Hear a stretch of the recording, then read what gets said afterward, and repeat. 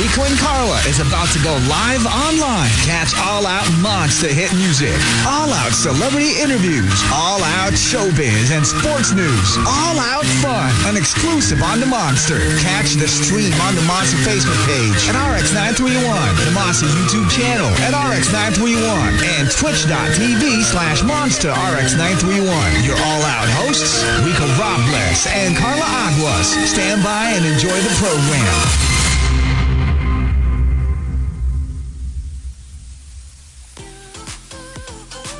Are you ready? Everybody! Happy Tuesday, folks! I hope you're excited. We've got a very special guest today. We were talking to her backstage and I had to tell her that her performance in The Housemaid really upset me. She was so evil. Like, I liked her in the start. I was like, oh my gosh, she's so kawawa. She's so unsuspecting. And yeah, she's kawawa. But she got in there. Initsa niya. Inan niya yung ladder. Diba? Kasi naman, don't hire household help that looks like that, diba? To begin with. Well, diba? Napaka-clear ng skin eh, no? Alam mo yung, napaka-made up ni Kylie dun sa movie na yun. Cheekbones, tapos ang tangkad, parang rice. Hello? Hello? Anyway, Rico, carry on. My goodness. Well, ladies and gentlemen, it's the first time on the show. You know, she enjoys also watching concerts, some of the Monster concerts. She's always there, enjoying jumping up and down. She's going to be, well, from Housemates, now she is playing the wife. There's a dog in the front. All right, so all that and more. Please welcome the first time on the show, the one and only Luis de los Reyes. Yes, Hi! Hello! Hi, Carla. Hi, Rico. Nice seeing you. Kahit lang. Ang ganda talaga niya, no? Like, you're such a happy person, Luis. Like, you radiate so much positivity and good vibes. Thank you. We need that on a Tuesday. Because everyone knows Tuesdays are like, why you here days. Like, you're the most useless day. Before anything More than Monday. Diba? Monday kasi you can say, start of the week. I can do this. Tuesday parang, ayoko na. Agad. Before anything else, Luis, how are you naman? How has 2022 been so far? We're only in Feb. Kamusta naman? So far, okay naman siya. Nasa bahay lang kasi, nasa pandemic pa rin tayo. So, medyo takot pa rin talaga kahit nagkaroon ng booster and everything. So puro games lang actually. PlayStation and watching YouTube videos. Watching Twitch. Oh my God, you're a gamer? Wow. Oh my God! Yeah, ganda lang setup nyo. Yung Funko and then may Funko Pop. Ano lang yan, portion of our collection. Me and my boyfriend kasi we collect Funko Pop. So, that's we also stream. Oh my God! They stream. They do the whole gaming thing. Yeah. Right? What game do you guys play? Apex Legends. So we're into first-person shooting game, and sometimes I do play Animal Crossing para mas chill ng konti. Hindi na masyadong brip. So yeah, farming naman. Oh my God, I love it. She's not your typical like pretty talented girl. She's also a gamer, whatever. It's like, dang, Luis, I hate you. No, I like her. Rico. It's been a while. I know that, with the movie Housemaids, you didn't do much of the promo, but, we did interview you for it. So it's been quite some time. So, what has been keeping you busy? There's a time that you kind of take a step back in show business, diba? You're more of the island life, island vibes. So can you tell us about that journey? I think that was around 2017 or 2016. I basically parang na-burnout na lang ako sa work, or siguro hindi naman sa industry, pero alam mo yun, I have to step back and prioritize myself, my happiness, and nakita ko yun sa beach, and alam mo yung parang yung inhibitions mo, wala ka masyadong, hindi ka nag-makeup, hindi mo naman kailangan magbihis na maganda, you can wear your clothes over and over again and no one will judge you kasi nasa beach life ka. And this year, me and my boyfriend, we kinda stepped back again from social media kasi parang there's a lot of negativity going on and we don't want that parang ayaw naman namin dalhin yun sa 2022 and we have so much positivity and alam mo yun, parang ayaw lang namin ma-burst yung bubble namin na parang optimism, ganyan. So we went to La Union and mas na-enjoy namin na alam mo parang off-grid na walang social media or anything. Pero parang yung mga tao parang, bakit kayo nag-deactivate? Na-hack ba kayo? What's going on? Yeah, there's like a new account that's Luisa Lustres and has 20. I'm like, she does not have 20,000 followers. She has 100 million followers. I was like, is this your account? Parang may mali. Diba? That's not me. Disclaimer. Oh, see? So you heard it here first. That's not her, just to be sure. But you know, Luis, I want to touch on what you said about toxic positivity because I think that's something a lot of people also struggle with. May parang pressure na you have to be okay. You have to look on the bright side. You have to blah, blah, blah, blah, blah. And that's a pressure that nobody deserves or should put on themselves, diba? So I like that you, as a public figure, as an artista, were able to say, you know what? I'm literally gonna deactivate and step back. Were you kind of scared to do that? Because in your line of work, kailangan yung social media, you know, you need to be on platforms and you need to be online. So was there a part of you that was hesitant to start? And how did you overcome that? Siguro yung hesitation comes from syempre, hindi naman regular na meron kang projects, TV projects or movie projects. So, nagre-rely ka sa mga online parang postings or sponsorship. Medyo natakot ako, pero I have to think for myself talaga. In the future, magbe-benefit pa ako. What can I do to earn aside from social media? So, parang nagbe-branch out na ako outside that platform na hindi natin maiwasan na nagiging toxic talaga siya. Especially, ayaw mo naman na maapektuhan ka ng mga tao. But then again, naapektuhan ka. Yes. You know what I mean? Parang ayaw mong masaktan pero nasasaktan ka at the same time. Pero ayaw mo pa pahalata. Pero nahalata. Yeah. So, alam mo, yung push and pull, nakakapagod siya. And every day is like a pep talk na, no, it's okay, it's okay. Yung judgment nila, hindi mo yan isipin, focus on yourself. So, yan. Constant struggle leads to that decision na take a step back.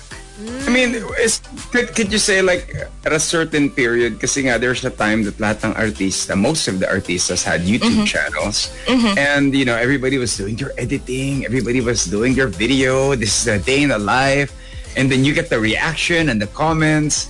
Is it always like a pressure to have to film? That's why you took a step back and that can that be easily, you know, say it?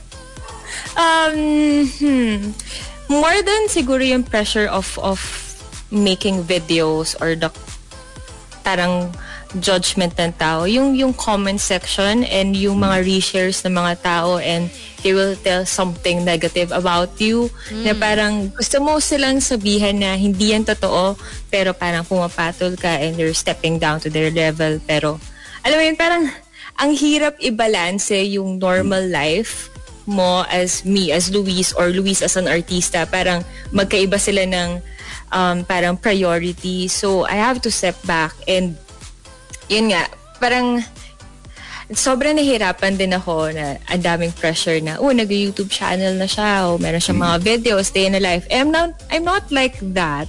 Parang hindi naman ako private person, pero may mga bagay ako na hindi ko na share or siguro boring for me kasi kung sabihin ko na a day in a life, wala ako talagang ginagawa. Naglalaro lang ako ng PlayStation. Or nagpo-stalk ng mga tao sa Instagram or swipe. Alam mo yun? Pero, yun lang. Parang wala talaga ako share. Yeah, I get that. And it's nice to be able to hear from a public figure that, you know, there are times when it really does affect you. And the art of Deadma isn't as easy as, you know, people say it is. Or no matter how hard you want it not to affect you, it does. Because us normal people that aren't artistas, when we get a negative comment or something, it really, really hurts. So it really, really hurts. I'm so sorry. So it really just helps that, you know, there are artistas like you that feel the same way. So you took this social media break. You took a step back, Luis.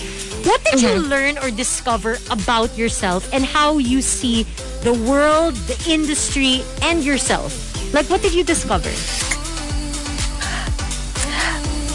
yung pinaka gusto kong discovery from this situation, parang madami din naman ako naging kaibigan inside show business, pero gusto ko yung naging connection ko with normal people.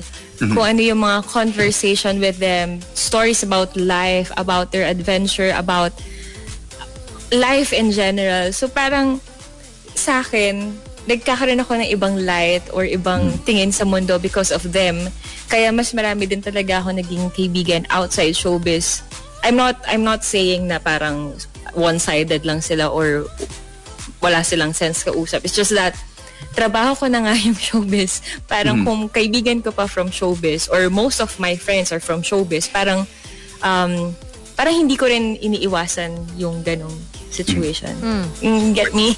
Parang yeah, it's just you don't want to be too submerged into it na parang the industry is gonna run you. But you know, when you take a step back from the industry, of course there'll be those who will check on you. Can you remember those na nagulat ka na parang, uy, they're checking up on me. How are you? Know what I mean? Na parang ikaw! Actually, ikaw. Minessage mo ko. I think there's this one post, tapos you message me agad parang, oh, how are you? I saw your post, ganyan. But there's a lot of non-showbiz and showbiz friends na nag-message sa ano, kamusta ako? If I need some help, I can talk to them. So it's so nice na parang in this day and age na we're very open about our struggles, mental struggles, and especially nung pandemic na naka-isolate lang tayo away from our friends, away from our family. So yung somehow yung mga messaging app and yung mga social media kind of connects you to other people who struggles the same way. So yan. It's so nice. Yeah. Guys, So it's okay parang to log out. It's okay to log out from time to time. From time to time. Yeah. Kung hindi naman magkukos sa'yo ng sobra, ano lang, kahit mag-ano ka lang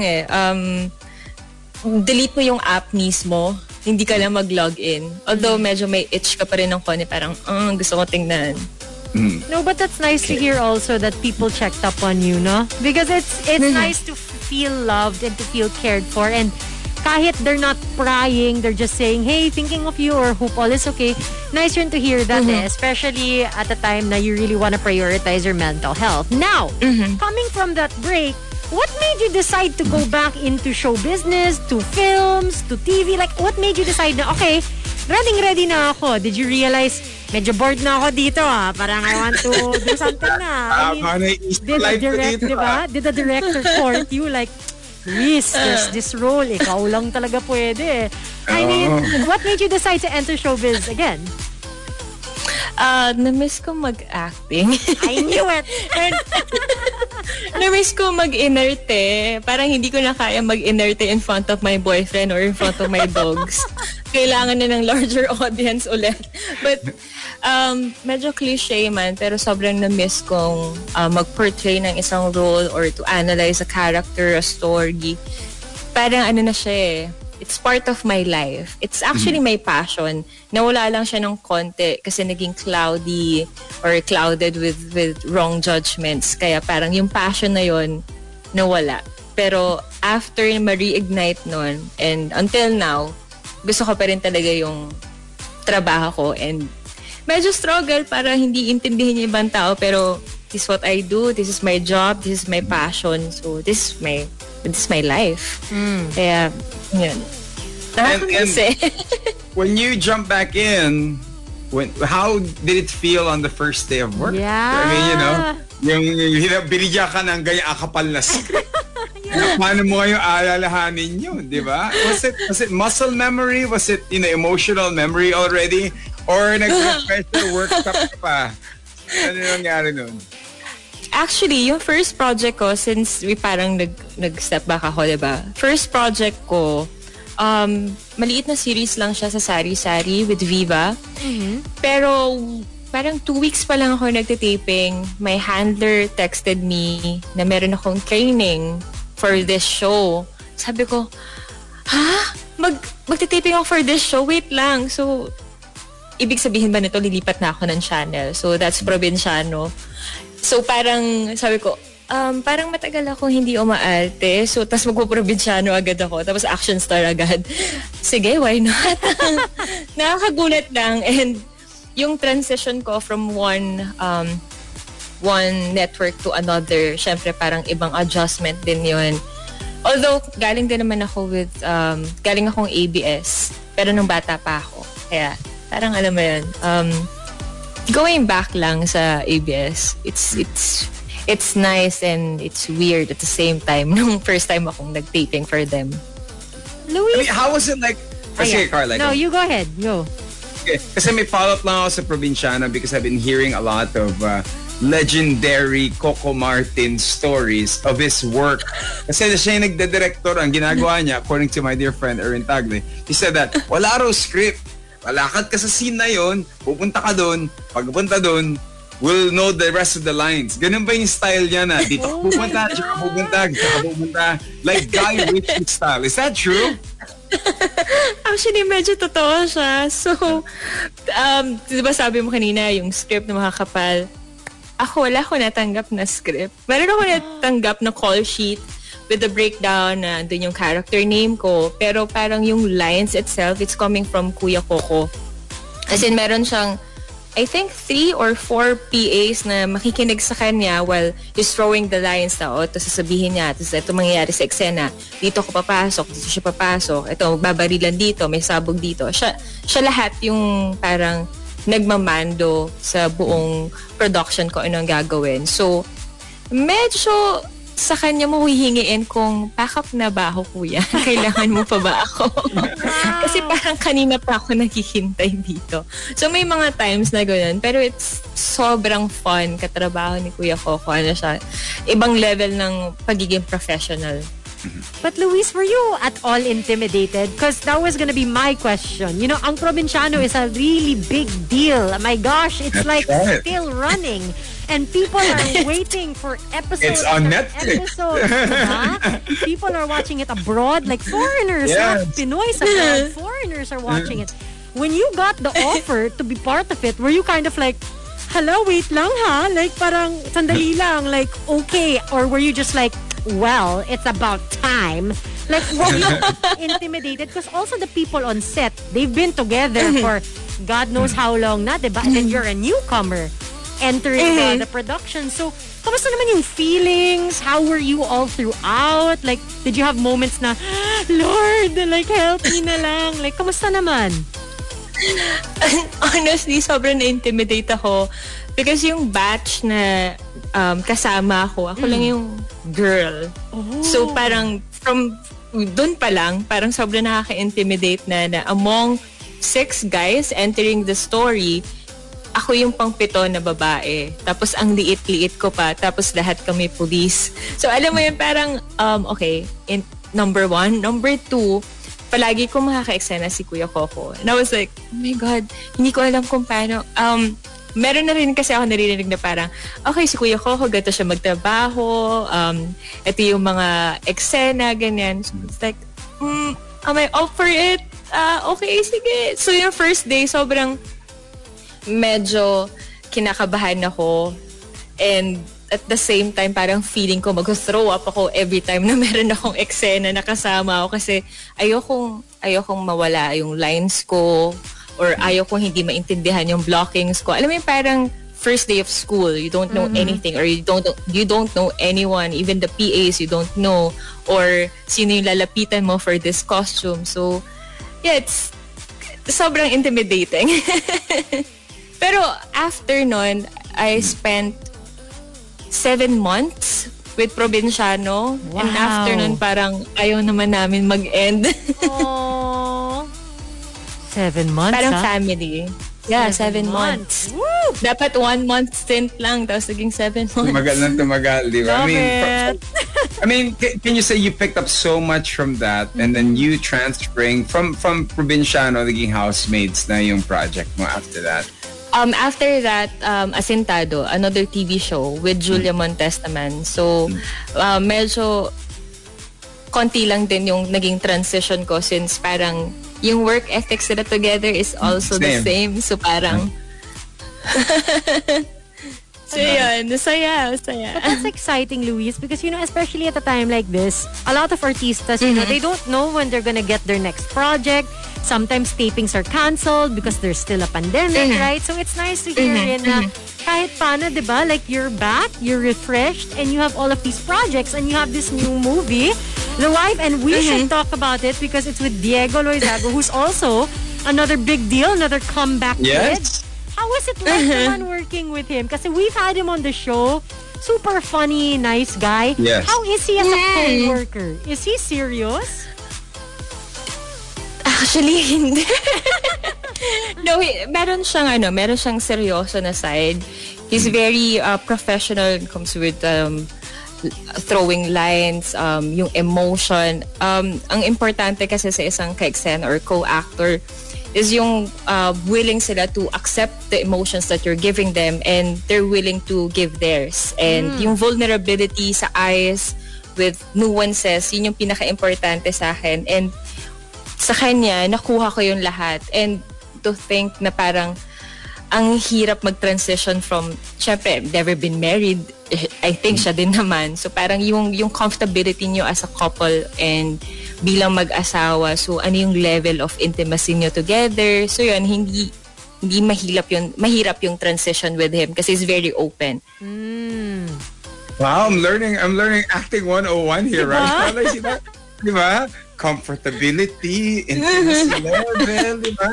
Galing. Kasi it's hard, diba? Kung hindi naman talaga kayo couple, how can you parang yung body language niya na mag-asawa kayo. So it's weird. Kasi ang mag-asawa naman kasi hindi naman forever holding hands. Meron comfortability dyan. Go, gano'n. Grabe naman. But you know. Yeah, grabe naman. Kawawa naman yung mga may hugot dyan. But, okay, given that, Luis, tell us a bit about your character, who you play, and what she like. Because this is very exciting for your fans and for people that just really want to watch another movie.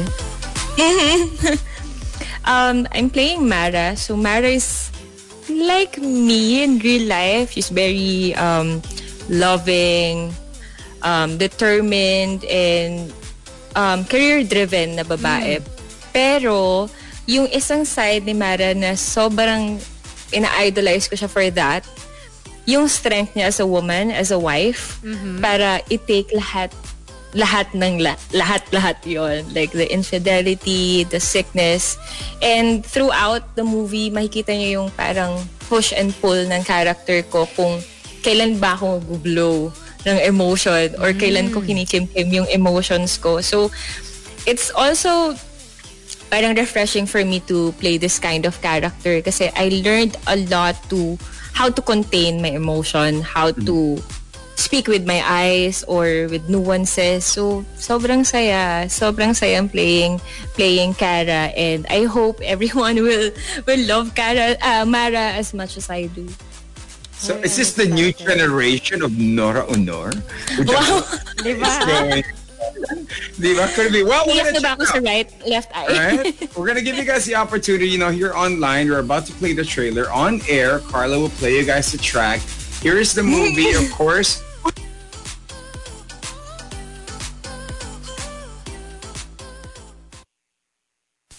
Like Rico said, I'm going to play you Monster as a track. How about something from Olivia Rodrigo? It's called Traitor on the Monster. Yes, kung paano siya magre-react on things. And hindi naman ganun kahirap mahumugot kapag inisip mo yung mapapangasawa mo in the future, parang mamamatay. Parang yung thought pa lang nun, parang nakakaiyak na siya for me. And parang na-feel ko lang yung empathy sa character ko, kaya siguro yun. Yak ako. Grabe.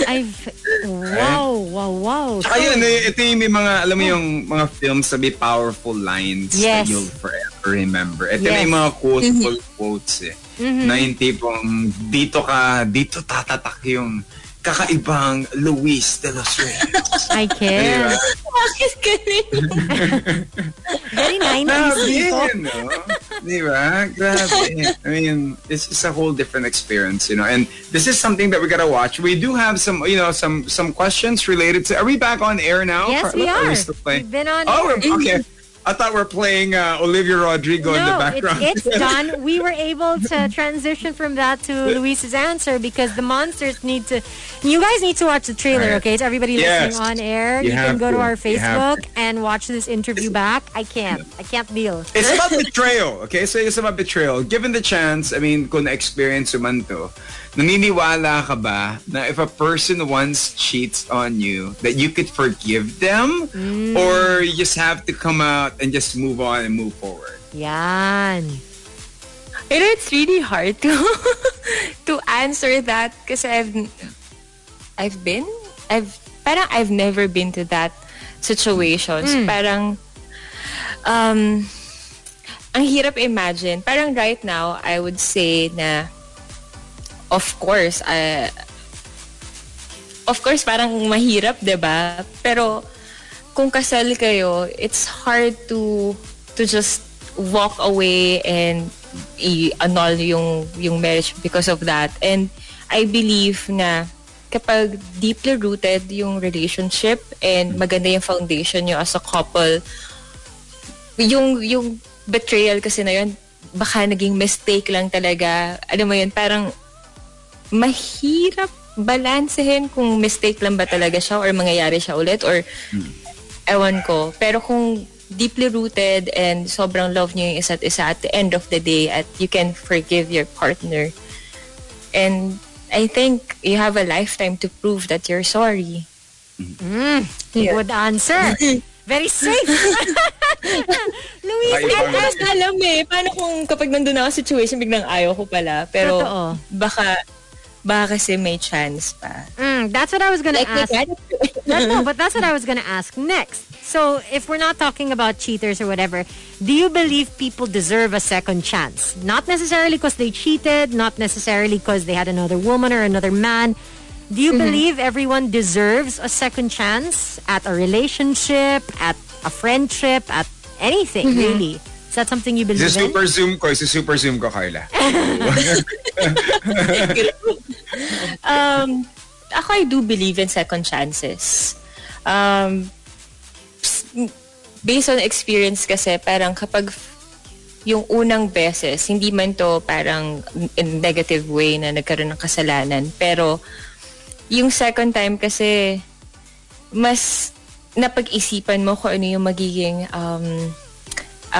sagot mo or gagawin mo sa situation. So, kung nagkamali ka third time, parang mas doon ako mapapaisip kasi nangyari na eh.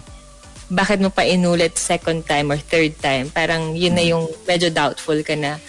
So, I think I deserve ng tao na magkaroon ng second chance. Hindi man full chance, yung parang bigyan mo lang siya to prove herself or himself. Yun. Gotcha. All right. And then it comes, is there any like parang isang advice na nakuha mo from somebody at the time that you were, that really helped you out a lot? And if so, what was that advice and who did it come from? Yeah. Kung naalala mo siya. I love how it's all love-themed. It's Valentine's.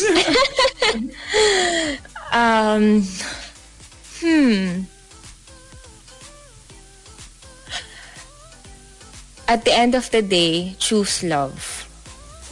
From a friend. At the end of the day, choose love.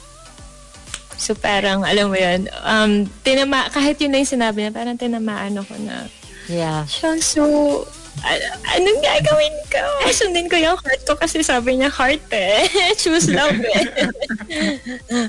So yung tanong mo kasi, Carla, showbiz or love? Sabi ni Luis. At the end of the day, choose love. Choose love. No, but that applies kasi to all different things, diba? To many different things. Kaya it's nice na you're choosing love. Oh, I love this. Okay, Luis, I've got a question. These are our fun questions and I love how it's like super themed. Okay. What is the craziest, most gift you've ever received on Valentine's Day? Or on like any holiday na parang, wow! It doesn't necessarily have to be expensive, ha? Like, it just blew your mind. You were like, what a gift! For, people who are looking for gift ideas. Like Rico. sobrang babaw na ng happiness ko. But, birthday gift. So, my boyfriend, Gino, nung first celebration ng birthday ko with him, parang gumawa siya ng birthday party and he surprised me with this cake na lahat ng favorite na pagkain ko nandun. Meron siyang, I think, KFC, mac and cheese. So, parang sobrang sweet lang and he gifted me Nintendo Switch. Gamer! Yun yung parang yung cake talaga, kahit ano mo yun, kalahati nun hindi ko nakain kasi sobrang lasing na ako. Pero party all day. Oh, but it's the thought. It's really the thought. Nakita ko yung picture na maganda pa siya kasi nung umuwi na kami, nakain ko na yung mac and cheese, madami na ako nabawasan. Pero yun, I think since first birthday ko with him, pero na-gets niya kung ano yung mga gusto kong pagkain. Nilagay niya sa cake. Parang, that's so sweet. Sana all. Yeah, but I mean, we all have probably done this. And, you know, what is the most stupidest thing you've ever done for love? Yung talagang regret mo, tipong, oh my God, I can't believe I did that moment. Okay, super zoom. So I had this guy before. So I came from work. Tapos wala pa siya sa bahay. So I waited from I think 10 or before 10 p.m. pa until 1 kasi he's coming from his ex's birthday party. Oh. So parang naghihintay lang ako sa car waiting for him to go home habang nagkipag-party siya sa birthday party ng ex niya. So you know, like, martyr. There are things women do that parang we shouldn't do But we do it. Oo, di ba? We have that hope na parang, hindi, that's different this time. He will see. Things will change. And it's like, friends lang sila. Yeah. Friends lang. And then you're young. You're impressionable. You're like, I don't know any better. To all the girls and guys that have done that and you're still trying with that person, no more na. Okay? Take it from Tita na. Carla, Tita Luis, Tito Rico. No more na. No more. Tama Go na. get some help. Diba? Watch na lang The Wife. You want to cry? Watch The Wife. Yun na lang. Yes. Subscribe to Viva Max. But, you know, Luis, thank you for taking time to join us. Maraming salamat. Thank you so much. I know concerts are gonna be in a while, so we will see each other again at a concert or so. But, you know, invite everybody to watch your movie. Go ahead. Hi. Thank you so much again, Carla and Rico. Thank you so much, RX. So, ayan, sana panoorin nyo ang The Wife, streaming on Feb 11 on Viva Max. So, this is directed by Director Denise O'Hara. Yan, sana panoorin nyo. Thank you again so much. Luis, it's so nice talking to you. You're a breath of fresh air. I mean, we spoke for literally 40 minutes and it felt like 10.